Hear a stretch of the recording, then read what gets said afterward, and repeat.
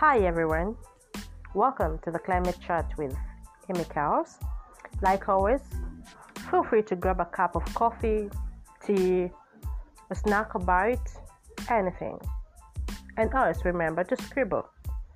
Today we're going to talk about business and climate change. And I'll use a lot of African experiences, but I'll also try to draw from a little bit far from Africa.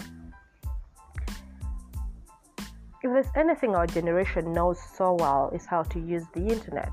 Millennials are known for the quick adaptation to internet.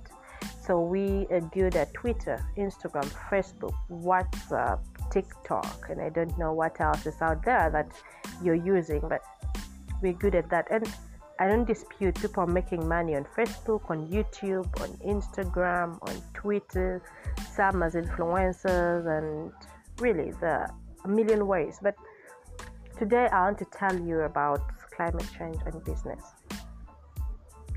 First things first, one of the things that we know so well to do from the internet is to copy what others have done. So let's say somebody wakes up and is holding a placard and goes viral.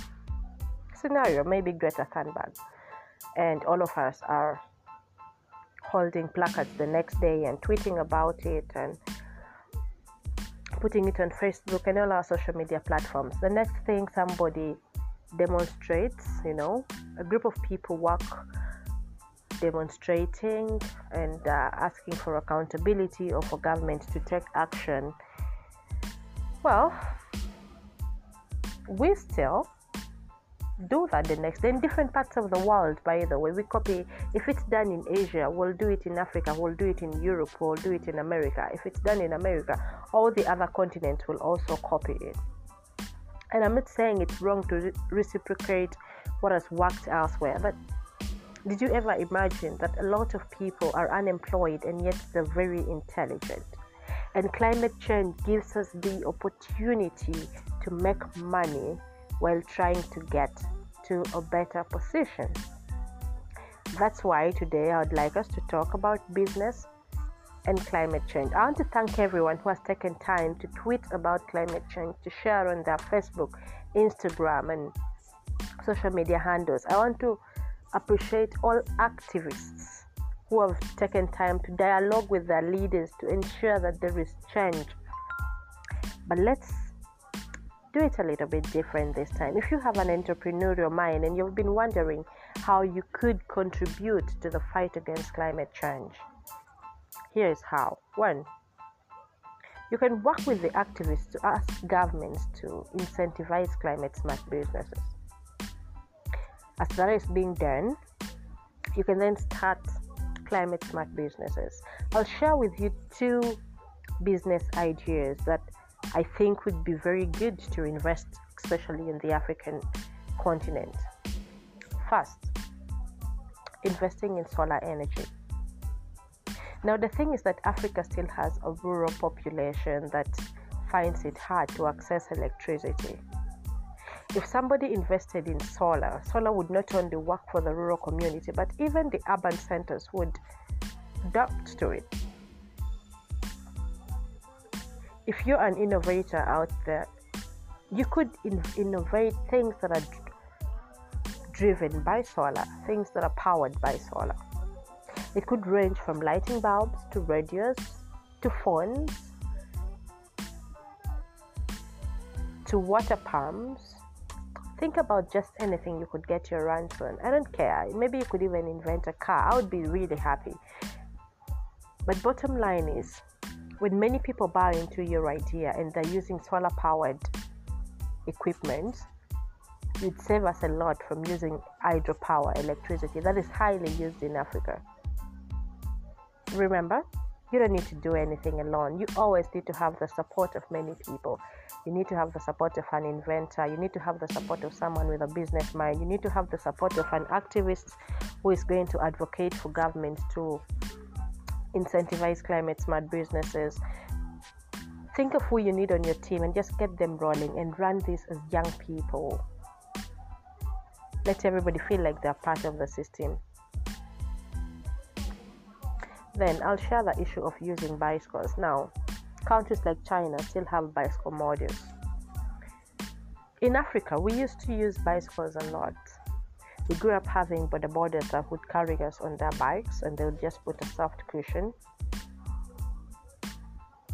And then we went to what now we call modernity. We went to motorcycles and also hiring of cars, Uber cars and all those other cars that we usually hire to move. Now, somehow, if we use fuel-powered motorcycles and cars, especially when they become old, then we endanger the environment. So what happens? If you put yourself in groups and then you design a module that works for bicycles, where somebody can actually hire a bicycle from you, that would be amazing. All you need is about 100 bicycles or even 50 to start. Brand them, give people access, create a module that enables them to return it back, ensure that there is security for them, and you get yourself running. You need to register your business.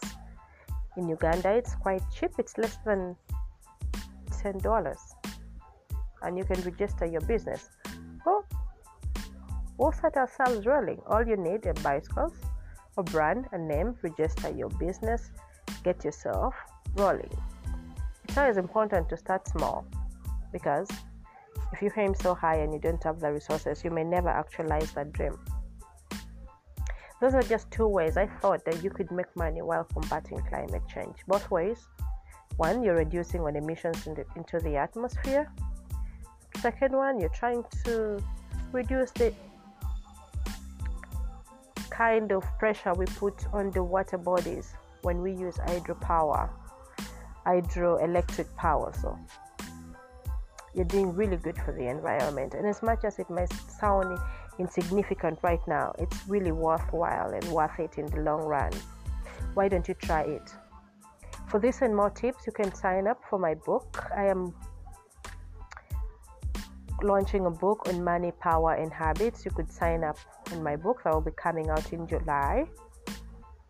Send me a message if you would like to get a pre-ordered copy, and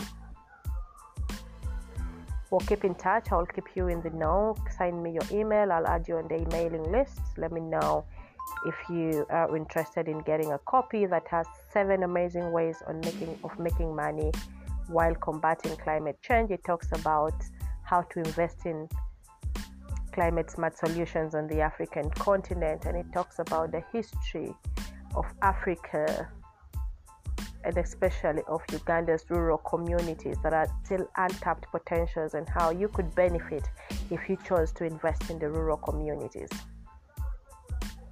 For now, it's a good night from my end. Good morning, good evening, good afternoon, depending on the time you're listening to me, and enjoy the rest of your day. Till next time, we'll catch up. See you then.